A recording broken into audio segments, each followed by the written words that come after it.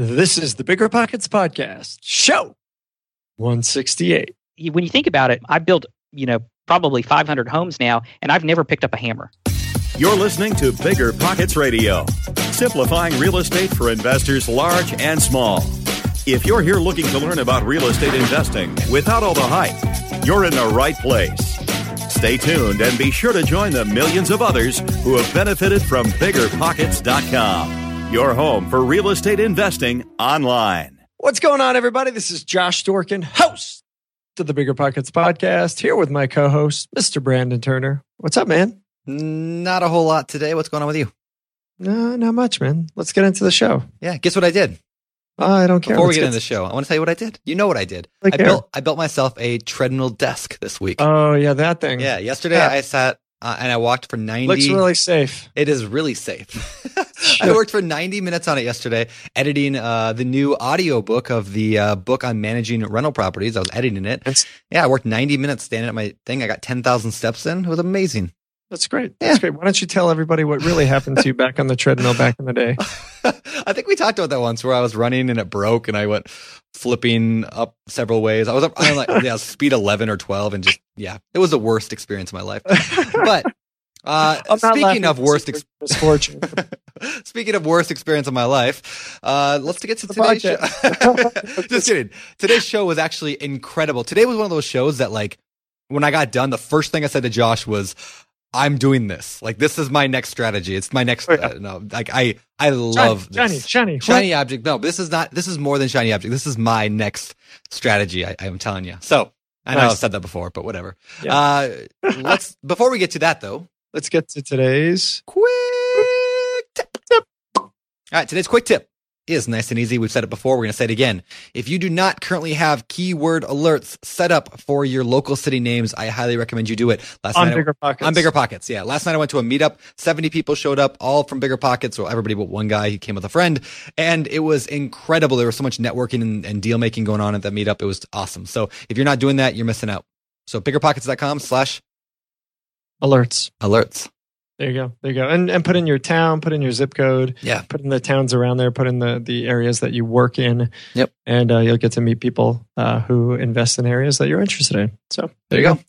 This show is sponsored by Airbnb. Did you know that I turned one of my first homes into an Airbnb? It's true. And it even helped me get the extra income I needed to launch my real estate career. So if you want to try your hand at making even more income with your property, Airbnb is the place to be. Your home might be worth more than you think. Find out how much at airbnb.com/host. Passive income without the property headache? It's possible. There's a way to invest passively in real estate and get monthly income without any tenants, maintenance, or property management. The Wealthy have been doing this for years, and if you're an accredited or high net worth investor, you too can collect cash flow without the headaches that come from owning rentals. How? By investing in a private real estate fund with PPR Capital Management.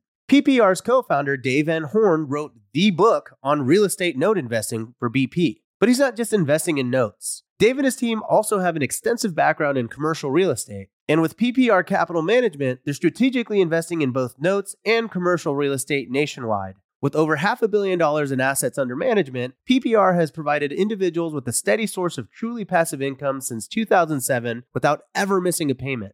Check them out at investwithppr.com. Again, if you're looking to get monthly passive income from an experienced team with a strong track record, go to investwithppr.com today. Every lender loves to talk about how easy it is to get a mortgage. Then, when it's time to fund your next deal, they ask for your full financials, your blood type, your mother's famous spaghetti recipe, and a map to the fountain of youth. Sound familiar? You got all that handy, right? Why not switch to a lender who actually makes qualifying for a loan easy? A lender like Host Financial. Host Financial takes the tedious tax returns, endless W-2s, and time-consuming financial requests out of the picture. Their light doc and common sense underwriting guidelines mean frictionless transactions every time. You'll even be able to use the actual or projected income of the short-term or long-term rental you're looking to purchase or pull equity out of. That's what lending built for investors looks like. So take the next step and grow your portfolio faster. Visit hostfinancial.com to request a quote in as fast as 60 seconds, which is faster than this ad. If not, it's pretty close. That's host, H-O-S-T, financial.com. Again, that's host, H-O-S-T, financial.com. Cool. All right, guys, we got a great show. Really, really excited. Let's get into this one. Our guest today is Cameron Skinner. Cameron's been in the game for 15, 16 years now, has done hundreds of deals. Yeah. And he's going to talk all about his strategy today, which is really focused on new construction. He does build to rent and has done a bit of new build and then sale. I don't know, just new construction. I think that's what it's called, right? Spec building, maybe? Spec building. Okay. Yeah. Spec building. I like that. So spec building. Yeah. So he's done a ton of this. Lots of great information on the show. So check it out. Let's tune in and bring him on. All right, Cameron, welcome to the show, man. It's good to have you here. I'm glad to be with you guys. I feel like I know you guys because I keep hearing you on the podcast. Oh, nice. And you listened to a lot of episodes, haven't you? Yeah, I've listened to most of them. Okay, that's awesome. What color underwear is Brandon wearing? We've never talked about that. But okay. I don't even know myself. I don't look at what I put on in the morning. What's underwear? What are you talking about? All right. So Cameron, we want to go back into your story. You've done a lot of deals. Like I said before the show, you're a rock star in this game. So I want to know how did you get started with this whole real estate game? When did that begin for you? Right after college, I got my license to practice tax. I got my accounting degree, and I like to tell people the only thing worse than doing accounting in college was actually doing accounting in real life. So when I did that for a while, and it was just brutal. So I had a friend who was an old Army buddy, and he had a tax problem. And since I was licensed to practice, and that's kind of what I did, I helped him out with it. And he was a superintendent for like one of these big tract builders who builds like hundreds of homes a year. And he would build like one house on the side as a spec house. And so I was helping him with his taxes, and he was making, I don't know, $35,000, doing his regular job. And he made like $15,000 building the spec house. And I was like, hey, why don't you build 10 spec houses, and quit your job, make $150,000 a year? And he told me, he said, you know what? The bank won't loan me the money, and plus I have to have some money to put down. So I was like, well, the bank loves to loan, me money, and I've got some money, in savings. So let's partner up, and I'll get the money, and you build the house, and we'll split the profits. And so that's what got me down this road. That's cool. So you started by just that's awesome. Partnering with somebody who needed, so that's what I tell people all the time is like, if you're trying to get started and you don't have the money, you can't get the loans, find somebody who can get the loans, can get the money, and then work with them. So it's essentially that's what you did, but the other side of the equation. Right. And I think the thing to do is, you bring your skill set and then they bring theirs, because what I also found out was the first deal we did, I said, okay, well, I'll just give you the money and you build the house like you've done in the past. And what I found out is builders are usually guys who are really good with their hands, tend to be really bad at bookkeeping and really bad at like doing numbers and stuff, because they usually come up through the trades. Maybe they were a framer or a carpenter, and then they work their way up to being a licensed contractor. So they're not real good at invoices, and they double pay their bills, and they just make a lot of mistakes. So what I did is on the next one, I said, hey, let me do all the accounting work, cut all the checks and do all that, and you build the houses. And what we found out was really great was he hated doing that. So it kind of took a lot off his plate, because he didn't have to worry about, what bills got paid and all of that. And then then I was, able to help him out, and he was able to help me out. And we found out we made more money together than we would have apart. Yeah, that's great. I love that you said that, because that's the partnership thing. Like two, 1 and 1 doesn't equal 2. It can equal 5, 10, 15, 20. When you get the right people together, like each of you can do together far more than you would have done separately. I love that. Right. Yeah. Very cool. Okay. So you went from that. When was that, by the way? Was that? It was like 99, 2000. Okay. So right at 16 years ago when we did that first house. Okay. So you started with new construction. Now, before we go any further, that is an odd thing, because most people don't start with new construction. Most people start with, something very, very, like small, like I'm going to buy a duplex, or I'm going to buy a flip to do one little flip. Like why new construction? Just because a friend was in it? Right. Just because my friend had the expertise in it, and I back then, there were no flip shows. I mean, I didn't really know anything about flipping or anything. And and granted, I was really just treating this as a pure investment. I was going to put up the money. He was going to do all the work, and then we would split the profits. So I kind of just, I just treated it as a pure investment. But then it grew from there.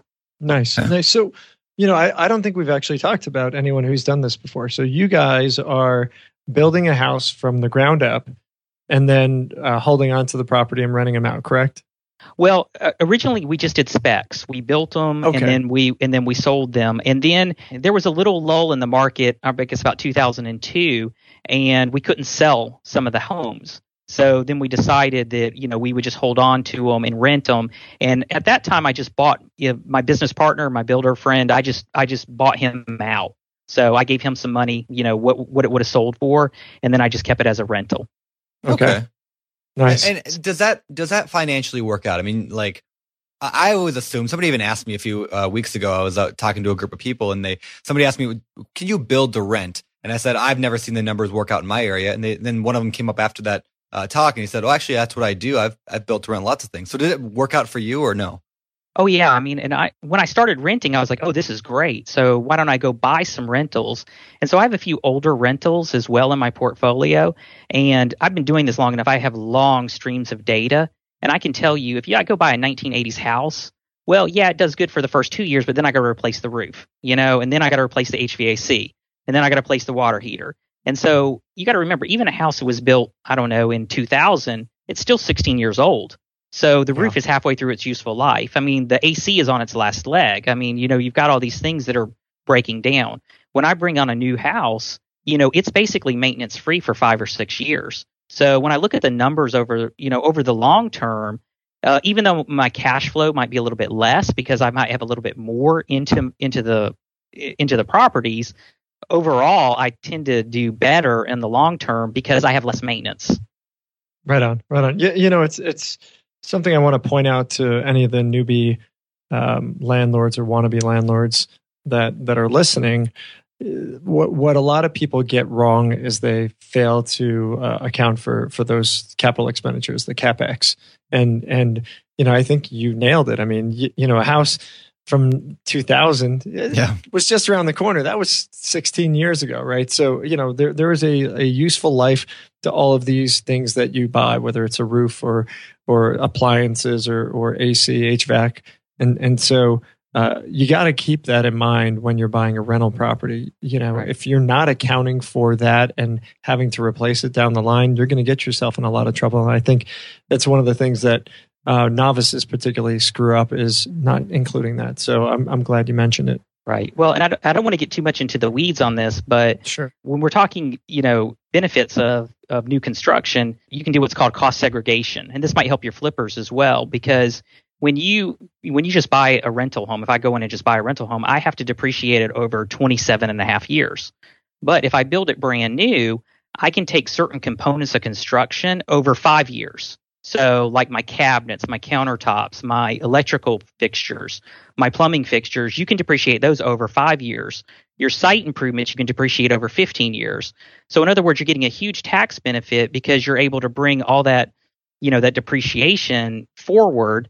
And so you get to write off a lot more much quicker. And flippers can do that as well. As long as you have the cost of whatever you did, you can actually do a cost segregation. And then say if you put in brand new cabinets and brand new floor coverings, you can actually depreciate those over 5 years instead of depreciating them over 27 and a half. So what does that look like for somebody who doesn't know what the heck you're talking about? What does that mean? Like, can you give us some kind of concrete example to explain it so like the child in me can understand it? Okay, or for Brandon. Well, let's say if I had a house that was $100,000, okay, and I write it off for over 27 and a half years, that basically means I can only depreciate 27 and a half of it a year. So it ends up being a little over $3,000 a year that I can take as an expense. Okay. We all talk about the tax benefit of real estate. That's a huge tax benefit because IRS, assumes that any kind of equipment or houses go down in value. And so you're able to say, okay, well, the house is wearing out over time, and houses do wear out over time. And so they allow you to take 1/27th of that product as it kind of wears out over time. But since you built it brand new, you can cost segregate it, and you can kind of pull forward all those components I told you about, and you can depreciate them over a much shorter time. So now maybe I'm taking my cabinets, $6,000 worth of cabinets, and I don't only have to depreciate those over 5 years. So you're able to take a much bigger expense in the year you put it into service.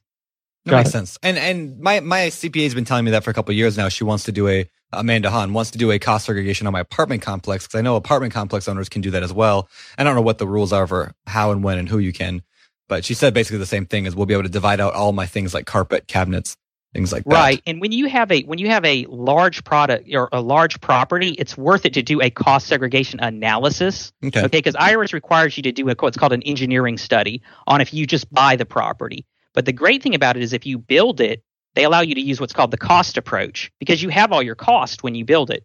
Or if you build, or when you flip it, or not flip it, but when you say you buy a derelict house and you fix it up and rent it, you have those numbers. You have your numbers for your floor coverings. You have your numbers. So then you just break them out. You give them to your CPA broken out, and they'll be able to, depreciate them for you at a much quicker rate. So you'll get a much better tax benefit.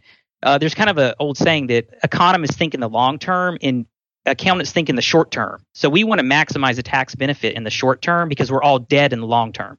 So I'm not worried about 20 years from now because, I might be dead. So I want to take the tax benefit now. Yeah. And now you do have to, correct me if I'm wrong, you do have to pay that back eventually with deep, what's called the recapture of depreciation, correct? Yes, when you do sell the property, you do have to recapture the depreciation. But this is another great thing about real estate, the tax advantage is if you just hold on to it forever, and that's my plan is on my rentals, I hold on to them, and then I'm going to die, and then they're going to go to my kids. We get called stepped up basis. They will never have to recapture that depreciation. Yeah, that's cool. And if people do want to know more about that, there's a good chunk of the book on tax strategies for savvy real estate investors that we just launched about a month ago by Amanda Hahn, and we do talk about that in there as well. Or I don't talk about it. Amanda talks about it, and Matt. So anyway, just to plug that there, you can get it at biggerpockets.com/taxbook. Well, and people really need to pick up that book and read it. I tell people your biggest expense is your tax bill. When you get in this business and you start growing it and stuff, you got a business partner that takes 30% of your income, and adds you no value, you need to make sure that you're paying as little tax as possible because that's 30% you can't roll into your next deal. Yep. That's great. Hey, so how many deals have you done so far? I would guess about 500 properties that I've built. I've sold most of them, of course, and then I've got about 100 doors currently. So, that's awesome. So that's significant. Nice job. Are you the guy that when I'm driving, let's say, okay, so I live out in Western Washington. Olympia, Washington is like the biggest city to me. So I go to Olympia to go to Costco, and I drive by these huge developments, which have 200 fancy houses, and there's a guy out there with a sign waving it in the street, like open house today. Right. Is that you? You're not the guy with the sign, but are you guys building that, or are you doing one-offs? No, we do a lot of one-offs because, of course, we'll go in. The big developers, the guys who are much bigger than me, of course, they can go in and they can buy 40, 50 lots at a time, and we can't do that. The most we could probably do is 20 lots at a time. So during the biggest development I ever did was probably 100-unit development, and that was a conversion from a trailer park to a single-family home development. But that's the biggest I've ever done, and that was during the boom when I could get money to do it. Now you just cannot get the financing to do much more, probably 10 at a time, 10, 15 at a time. So you've experienced. You were doing this back pre-crash, and then you went through the crash, and now we're not at a crash again, but you've kind of gone through the full cycle and then again, or soon to be then again. Can you talk a little bit about that? How did that affect your business? How did that affect you as a builder, as somebody, were you stuck holding on to properties that you thought you were going to be able to sell at that point, or had the strategy flipped around 2008, 2009 when things got bad? Walk me through that a little bit. Well, what's interesting is before pre-crash, I'd only had about a dozen rental properties. The vast majority of the business was building spec homes and selling them. And literally they were selling as fast as we could build them, because it was in the boom. Money was easy. People could get financings so easy that they were buying the houses when we were pouring the slabs, or putting them under contract while we were pouring the slabs. And we were just, we got so sloppy. It would be like, oh, we forgot to put a master closet in this one. Oh, it'll sell anyway. Oh, we forgot to put a toilet in the bathroom. Oh, it'll sell anyway. Anything would sell. It was just, nice. It was amazing. I'm kidding. We didn't do that bad, but things were going so quick. And, we built a huge business. And I think in 2005 or 2006, we built almost 100 homes that year. Wow. And, it was just, I had 12 employees at the time. And then when it stopped, it stopped. I mean, and I believe it was the December of 2006. We had like 12 contracts fall through, and then just nothing sold. I mean, we couldn't give houses away for the property taxes. I mean, there was just nothing was moving at all.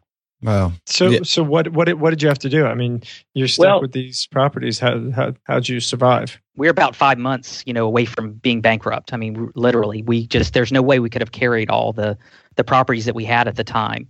And so what we did is we went and we met with all the banks, tried to do workouts with any local banks, any community banks to give us some time. And then we went and we started doing lease options, to try and get people to at least cover the rental properties, or cover the loan amounts. So, I mean, we did whatever we could. And interesting enough is, of course, because of the values were inflated at the time, we were putting the lease options at those amounts. And then, so of course, no one exercised those lease options. So that's where the biggest portion of my portfolio came from in rental properties is all those lease options that I picked up after the crash. And now they're all doing well, very profitable. I was able to term those out and refinance them. So I kind of learned that, hey, this isn't such a bad thing. Maybe I should just now build houses and rent them, not wait for something bad to happen, just to kind of build them as a rental. Yeah. Now, there's a couple things I want to talk about in there. But first of all, for those people who don't know what a lease option is, can you explain that real quick? Well, a lease option, anyway, what used to be a lease option is how we did them anyway. There's an infinite number of ways to do them. But what I used to do was, say a house would normally rent for $1,400 a month. I would say, okay, you'll rent it from us for $1,500 a month, okay? And then $50 a month goes towards the future purchase of the house. And then so what would happen, so they would kind of build up some equity, not much, but they would build up some equity towards the future purchase. And it would kind of lock in what they would buy it for. So if the market went up, they were locked in at today's dollars. So a lot of people would do that because, again, it gave them time to rebuild their credit. And then plus it gave them a little bit of a down payment when they were ready to go get their financing. Yeah, that makes sense. And when the market goes down, what's the result? Well, when the market goes down, then of course they just usually, give you the keys or they just continue to rent. I still have a few lease options from that, from the crash, that are still out there. Mine say they expire in 3 years, but or they expire in such that then I can raise the price on them. I'll still give them the money that they built up, but I'm allowed to raise it to current market value. Yeah. So I still got a couple of people who are still paying on lease options, hoping, might have some tax liens they're still trying to clear up, hoping one day to buy the house. Yeah, and I like the idea of lease options a lot. I mean, I've struggled with making them really work well in my area, and I know some people just rock at them. And my area I've struggled with it. So I'm glad that you've had some good experience, but also they generally didn't buy them off you either. That's why you got the rentals. And I hear that a lot about lease options, and that's I know there's been a lot of drama with the Dodd-Frank laws that came out recently, over the past few years. With some people consider lease options not violating them, but the way that they're structured has changed a lot. So anyway, people want to look into them. Just make sure you do your research on it before you get too far into that. Just FYI. I also talk about lease options, as I say, in the book on investing in real estate with no and low money down. Like that blog.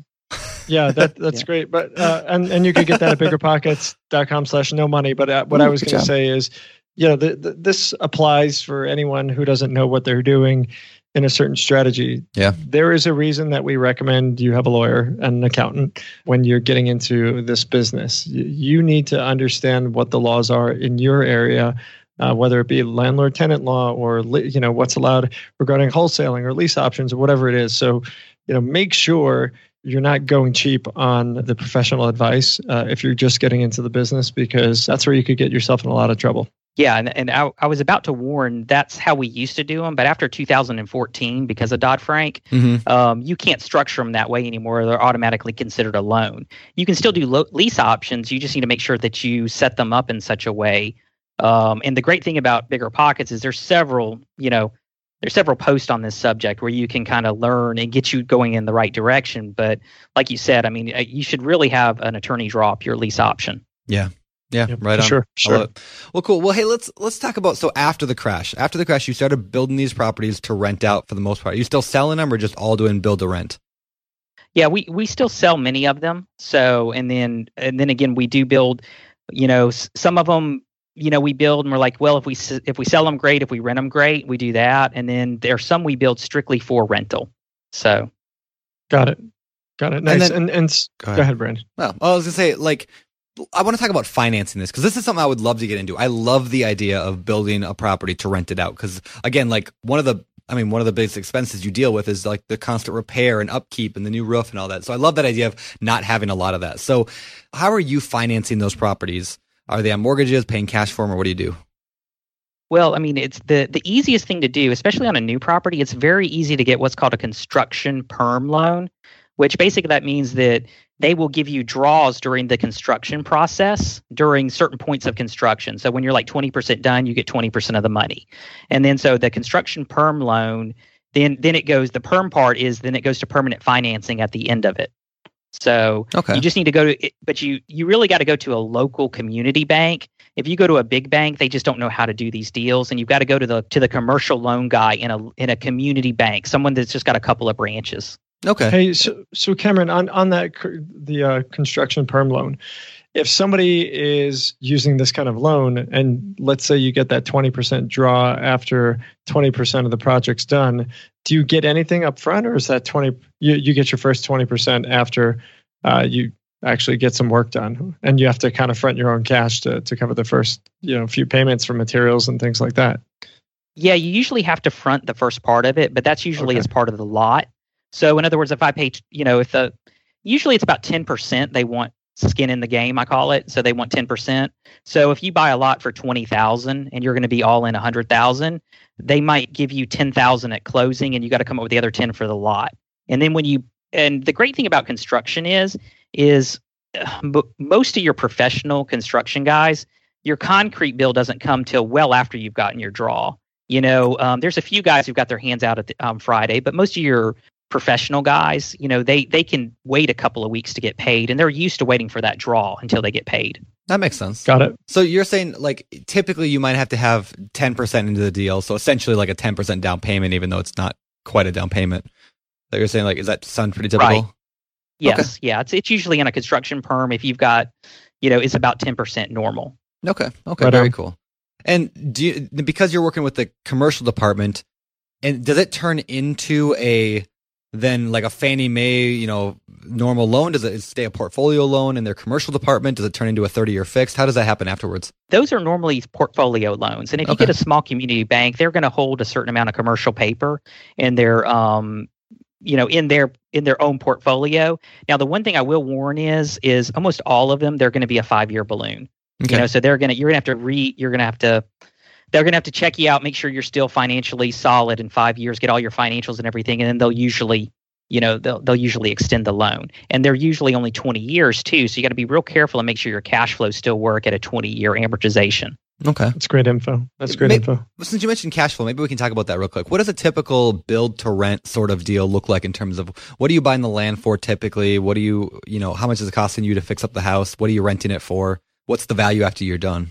Well, normally in our local market, and of course every market is different. And what is really quick? What market is that? I'm in Panama City, Florida. Okay. So, and we're right in the middle of spring break too. So nice. So Nice. yeah, you might hear something in the background. So, but Cool.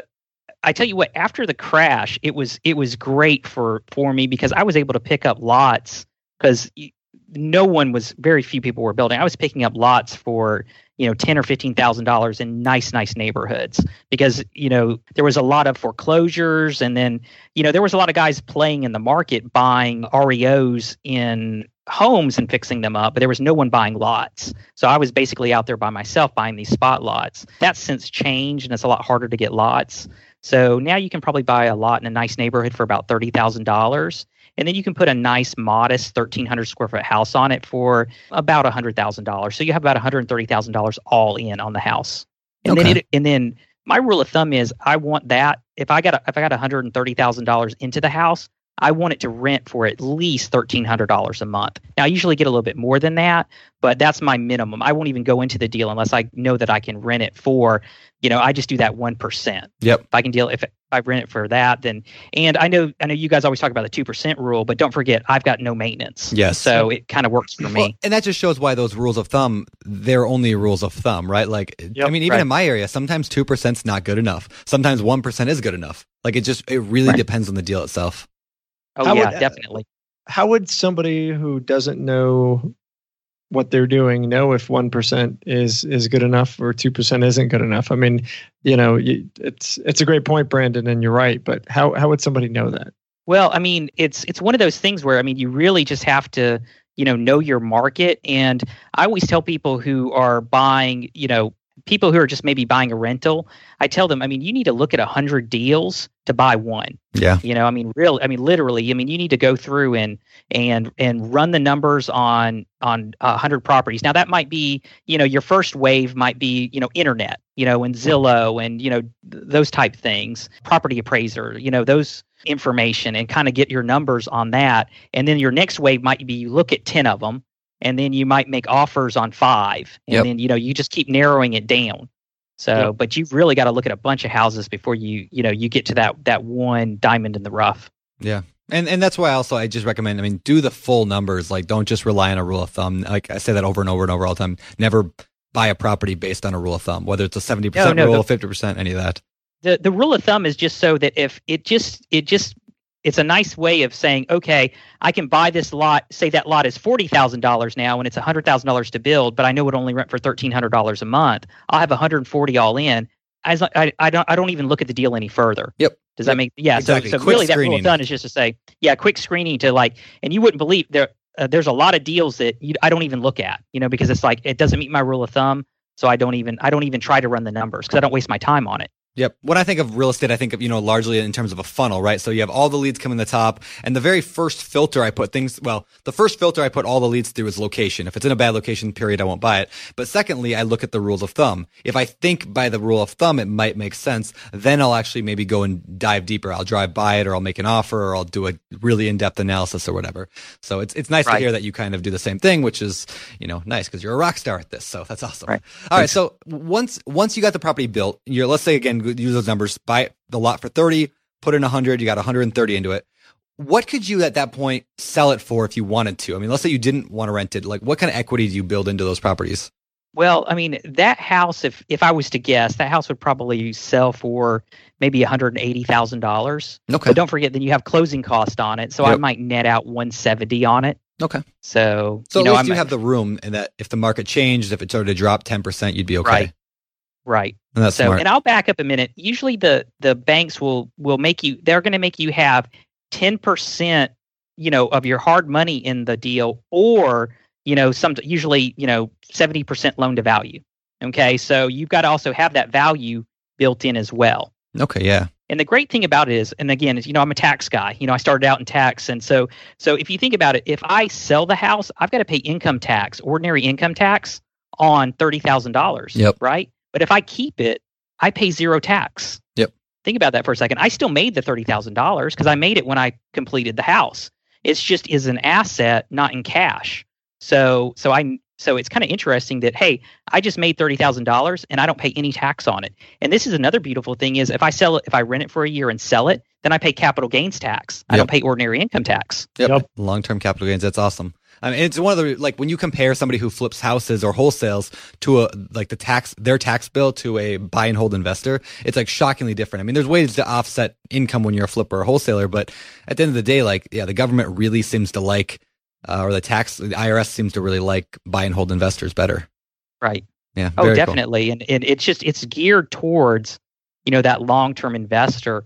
And I think one reason why I've been successful at this is because I've been just, I don't try and pull money out of every single deal. You know what I'm saying? I've kept as many as I've could because I'm trying to think long-term wealth creation, not, hey, can I put more money in my bank account to go out and buy a Ferrari? I was like, I'd rather have that money in that house working for me and growing and building even more wealth. Yeah, that makes Perfect sense. I love that. So what are the downsides to this whole build to rent thing? I mean, why, this sounds awesome to me. I mean, like you're dealing with higher end contractors. You're not dealing with, Brandon, this isn't Tinker Toys, so you can't build it.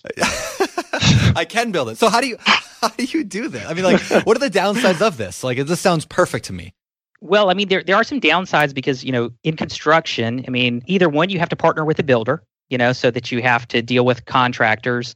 And if you're not dealing with subcontractors, then if you are building it yourself, subbing it out yourself, you are dealing with subcontractors, which can be very difficult, because you've got to go through every element of construction and you're a superintendent. So you basically got yourself a full-time job. Yeah. So there's definitely a downside to it. And then plus two, don't forget, you've got your capital, for several months during construction, you're making no income. So you've got to build, if I could just go and buy a rental in a month, I've got income coming off of it. This one I'm paying on a construction perm, or I'm paying on the use of my money during the whole construction period. Yeah. Makes sense. Yeah. Makes sense. Let's talk about construction. I mean, typically contractors tend to be the guys next to tenants that give people the most problems, the biggest headaches. So obviously you've done pretty well for yourself building hundreds and hundreds of homes. Are you using the same contractors you've used for the past 10, 15 years? Have you had to shift a lot? How does somebody go about finding great contractors? Well, I think I've just been really lucky. I've had a couple of different partners over the years. Now, usually what I found is I try and find a guy who's a little bit hungry, I guess, because if you've got a prima donna builder, I call him, he's going to want to make as much profit as he can on the jobs. You get a hungry guy, you can make a little bit better deals with them. And then I tell him, I was like, oh, we'll split profits. We'll do a percentage of profits.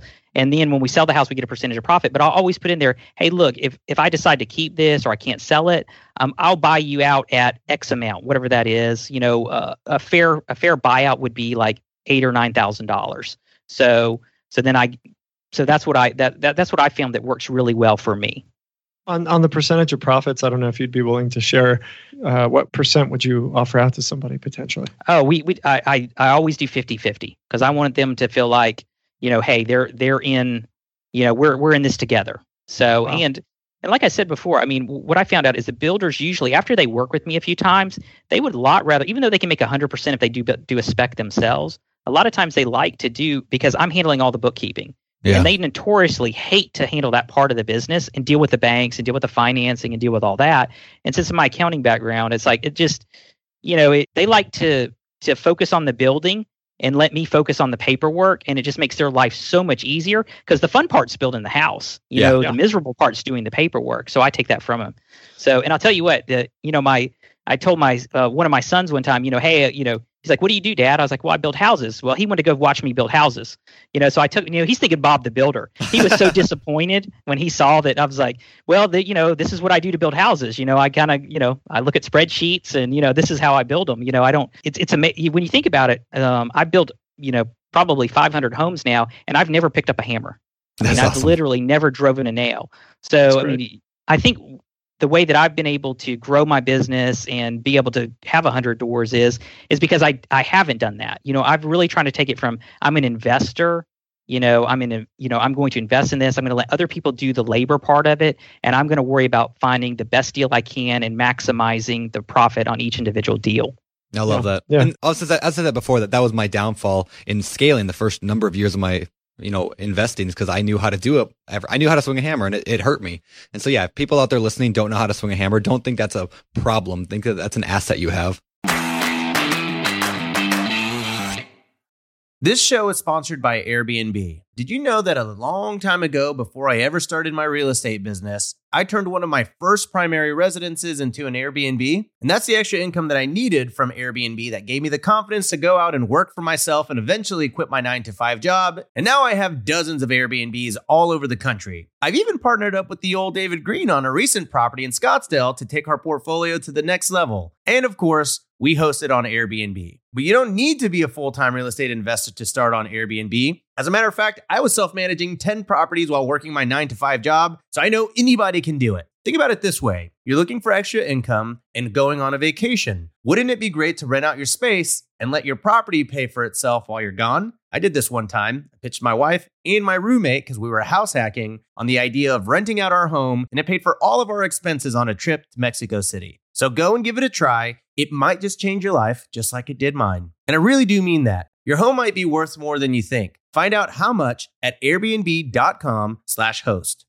Are you about to sell a property? Wait like 60 seconds, because this could save you thousands. Our friends at 1031 Pros have saved their clients more than $500 million with a B in taxes with 1031 tax-deferred exchanges. With the 1031 exchange, you can say goodbye to the huge capital gains taxes when selling and roll your property's profit into another investment that could make you even more. Whether you're an individual investor, part of a larger group, or a title or real estate agent, 1031 Pros is ready to help. Trust me, I've done 1031 exchanges on multiple properties before, and it has saved me tens of thousands in taxes, if not more. With over 30 years of experience, 1031 Pros has handled over 20,000 audit-free exchanges. And they specialize in all types of exchanges: delayed, simultaneous, reverse, and improvement exchanges in all 50 states. And right now, Bigger Pockets listeners can get $250 off any exchange by visiting my1031pros.com/BP. That's my1031pros.com/BP to get $250 off today. Oh, and make sure to mention Bigger Pockets when you call. They take care of our people over there.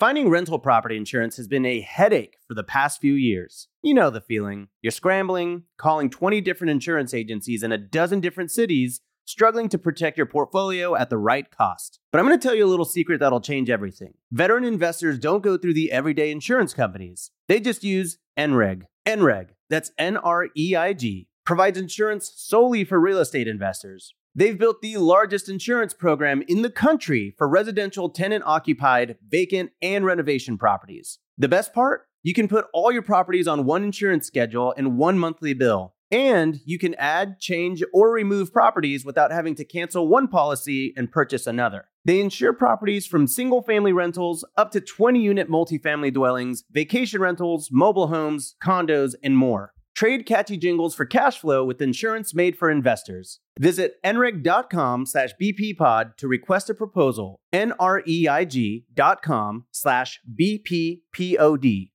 Hey, Cameron, so what would you tell somebody who may not be great at the accounting side, doesn't want to swing a hammer? Is there a way for somebody who doesn't have the experience to go into building these new homes and renting them out? Is there a path for somebody like that, or maybe not?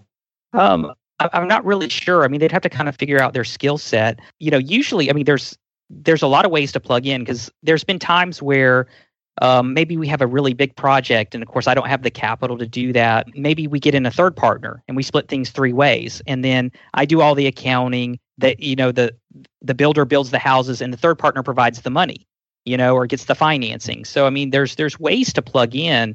I think in any deal, you just need to figure out what you bring, what value you bring, and then try to use that skill set, whatever you have in your past. What if it's you're a real estate agent and you find the deal, and put it together that way? I mean, there's always a way to bring your expertise into the deal. Yeah, right on. Cool. So how many employees do you have today? Like, I know you said you had 14 or whatever it was, or 12 or 14 at the peak of the market. What do you have today? I have actually 0 employees now. Really? So, wow. Yes. And you're still doing lots of these things. Right. And I'll tell you what happened was, after the market collapse, I tell you, I decided when I got on the opposite end of the market crash that I was going to learn how to scale my business again without having any employees. Because at the time, I had a project manager, superintendents. My business partner, was the licensed builder, and we had office staff. We had, a full-time maintenance person. We had a property manager. I mean, we had all these people. And when the market collapsed, I mean, we had to let a lot of those people go. And then also too, before the crash, I mean, I wasn't real happy with what I was doing, because I was an owner operator. I was managing people. I was doing all the management of this. So it wasn't passive income at that point. So I decided, well, hey, when I do this again, I'm going to scale it. I'm going to be a complete investor. So what I've learned, what I can do is just about any element. My property management is all, I hire a property manager for that. I have a real estate agent who finds the lots. the builders, like I mentioned before, I partner with the builders, so I don't need any employees. My wife comes in and cuts all the checks for, what I told you that the part we do, but we've been able to scale extremely nicely without having to have any employees. That's great. And it just shows that there's definitely, you can be successful and highly successful without having a huge team. You don't have to build up 20, 30, 50 employees, and you can just rock at it anyway. So that's cool. Yeah, for sure. Right. For sure. Yeah. And I think that's the thing. I mean, sometimes some people need to make that decision. Do they want to be an owner operator, and like operate their business and have a bunch of employees and manage them, and at this point in my life, I was like, well, I want to grow this and I want to take the investment route. I'm going to be purely investor. I'm using my own personal capital and my knowledge base of how to put these houses together and put these deals together. And I'm just I put the deals together and invest in them and then bring on the people to actually do all the work. Yeah. And then they get a nice piece of it, so they're happy. Like I said, they're happy as they can be because they'll make more money doing it my way than if I just paid them a salary. Yeah, that makes sense. I love it. So you said that the agent finds the lots for you. Are you guys buying just raw land, or are you guys also buying properties that require tear down? We sometimes buy tear downs. We do that, some infill properties, and then since I've been around long enough that some of the developers will come to me and say, "Hey, I've got 10 lots, or do you want to buy into this development?" So I do get some that way, but the vast majority of lots I would say that we do get are just MLS lots, or lots that I do send out some letters sometimes if I drive by a lot that I like, and I'll send out a letter and say, "Hey, are you interested in selling?" Nice. Yeah. And just for the sanctity of curiosity, I'm guessing a lot of people wonder, what does it cost to actually tear down a property, say a 1,500 square foot property, and clear it out? What's that going to run about? I'll tell you, it's pretty expensive. I think every market would be different because, sure. It depends on where you could take the, there's what's called clean fill. Like if you clear a lot, it's real cheap to throw that because you can put that in a borrower pit. Like if you pull dirt out, you can put debris back in from tree stumps and things like that. But houses have contaminants in them and stuff, so they have to take them to a different pit. So, it could be as high as, I would say, $10,000 or $15,000. So I've seen some properties that maybe the lot's only worth 10 and it's going to cost you $15,000 to tear down. That lot, even if they gave you the lot, it wouldn't be a good value. So you need to be very careful when you buy houses that, or buy houses that are tear downs. Exactly. Yeah. Great. Awesome information. Thank you so much. Yeah, I love it. Well, hey, why don't we shift gears here and move over to the world famous, the fire round. It's time for the fire round.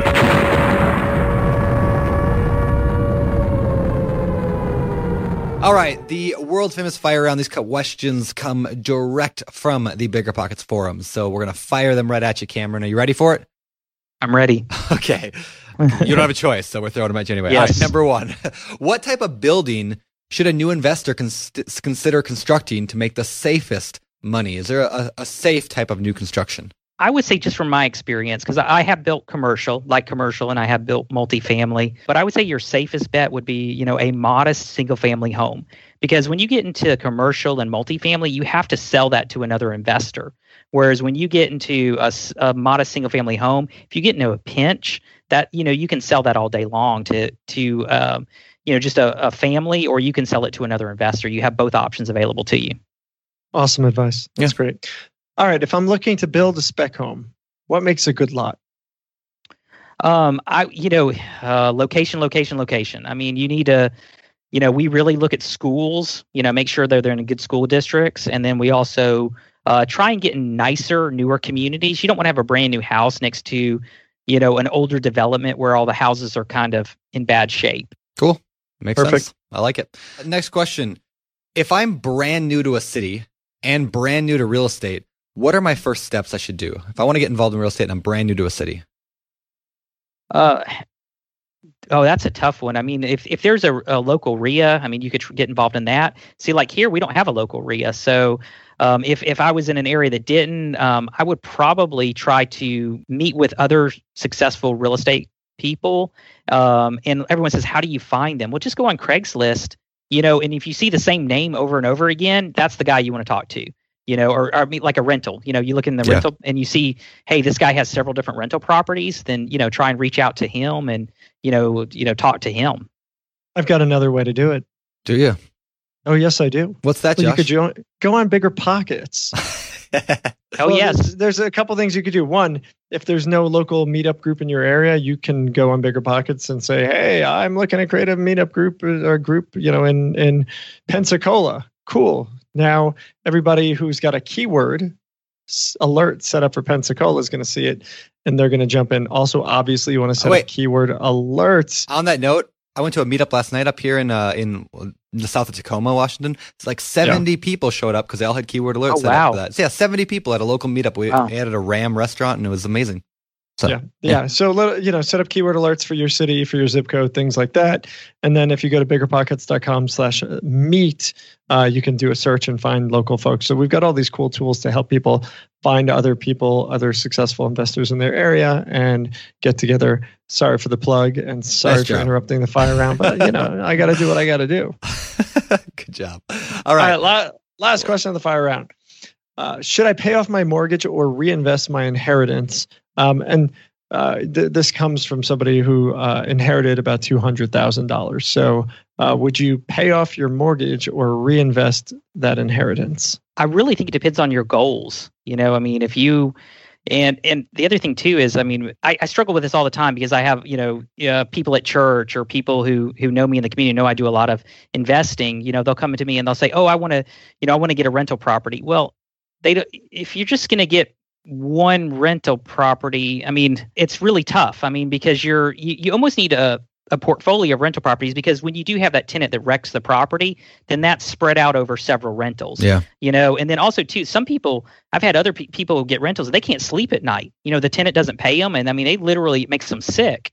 So it's just, you kind of got to see if I tell people, put your pinky toe in, and see if it's for you. Before you go and spend your whole inheritance on buying this whole huge portfolio of rentals, and make sure that it's something that which fits your skill set, also something that you can deal with, because some people just cannot be landlords. Yep. That is so true. Very true. Yeah, very cool. All right, well, let's move on. But before we go to the famous four, I do want to ask you the question that I'm asking people every week now, because I like this question. How many hours a week do you work? Let's see. I probably, this time of year, because I still do a little bit of tax work. So this time of year, I probably work 45, 50 hours a week. And that includes tax work. Yeah, and that includes tax work. Okay. How about just on your real estate? Real estate, it's tough to say, because some of it's just fun. Looking through Craigslist and kind of looking at. I'm playing a little bit in Deltona, Florida. I'm buying some rentals down there, so I'm kind of which is Central Florida, so about 6 hours away. So I've kind of been looking at different markets and stuff, and I guess it's work, but so that kind of stuff's more fun to me, so I don't really count that as work. So sure. Okay, right on. Cool. I like that. That's the sign of a good work then. A good job. If you like it, yeah, of course. Right. Cool. All right. Well, hey, let's close this thing up with the world famous Four. All right. These questions are asked of every guest every week, and I know you've listened to our show many times, maybe most of them, so you know exactly what's coming. Number one. Right. What is your favorite real estate related book? Okay. Now I had to think really hard about this, because I really tried to come up with something that not everyone has said. So, but it's not directly at real estate, but I really suggest a lot of people read this. It's an easy read. It's a very small book. It's called The Richest Man in Babylon. I don't know if you heard of it. Great book. I think it's by Clausen. Yep. Right. So, and it's, it kind of changes your mindset, of how, how to become an investor instead of, working day and night, the rest of your life. Great choice. Choice. Yeah, it was an awesome book. Yeah. What about business books? My favorite business book is Thou Shalt Prosper by Rabbi Daniel Lapin. I think somebody else mentioned that on an early show, because I remember that name. Right. It is a great book. If you're in any kind of business, you get the audiobook or read the book. But I know Josh, you've mentioned before that it kind of comes from that spiritual side of, hey, building wealth is, I don't know, there's been in the media, they've kind of make it out like, oh, you're the bad guy, the one percenters, you're, building wealth is, you're almost the villain. But that kind of comes from, hey, we're kind of obligated to build wealth, because, not only are, is it great because, hey, we can, my family supports orphanages in India. That's kind of, what we do. We couldn't do that if we hadn't built wealth, and not only that, my family will never have any need of charity. Because of that, we don't have to take resources from someone else. So it frees up even more resources to even more people. So it kind of goes through the spiritual aspect. Okay, it's moral to try and build and create and sustain wealth. Cool. Yep.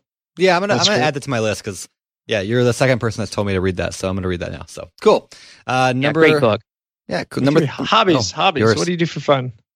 Well, you're not gonna believe this, but I got 5 kids. Ooh, so boy. they keep me really, really busy. So Brandon, 4 more to go on top of this one. Yeah, you need to catch up, Brandon. You need to get going. I'll work on that. I'll work on it right away. So Number 4, what do you believe sets apart successful investors from those who give up, fail, or never get started? I've heard this question before, and this, it's a difficult question because it's hard to put your finger on it. I think it goes back to, it's kind of hard from, our point of view, and probably most of the listeners right now point of view. We kind of want people to think like us. And my dad always said there's people who sign the front of checks and there's people who sign the back of checks, and never the two shall meet. So in other words, some people, God just designed to work 9 to 5. So sometimes we like, oh, they should be doing what we're doing, building all these houses or, building all these rental properties, this huge portfolio and everything, but if that's not their design, they're not going to be successful at it. So, so I'm thinking, if people are listening to this podcast or watching us on YouTube, you've already taken that first step. You're probably the person who's going to be signing the front of checks. Yeah. So, you need to, build as much, get as much knowledge base as you can, listening to the podcast, going on the blogs, trying to learn as much as you can. And that's what'll make you successful. That's great. Yeah, I love that. Great. I love that quote, by the way. The front and the back of checks. That's cool. We're going to probably do something with that. Well, Cameron, it's been a pleasure. Where can people find out more about you? Where can they find you online? Well, the easiest way to find me is on Bigger Pockets. I usually hang around the accounting and tax, and answer questions to people. So I feel like I answer the same question over and over again, but I do try to answer people's questions on the accounting and tax section. So, but cool. Yeah, just send me a private message on Bigger Pockets. I try to answer everyone who sends me a private message. That's awesome. Perfect. Well, we appreciate your help on that too. It's great to have just experienced guys. There's people like Cameron in the forums answering questions who have done hundreds of deals, and they're just volunteering their time to help out other people. I love it. Yeah. So thank you, Cameron. That's great. Cam, thank you so much for coming on the show. We really do appreciate it, and we'll see you back around on the forums. All right. Thanks so much. Take care. Thanks. Thank you.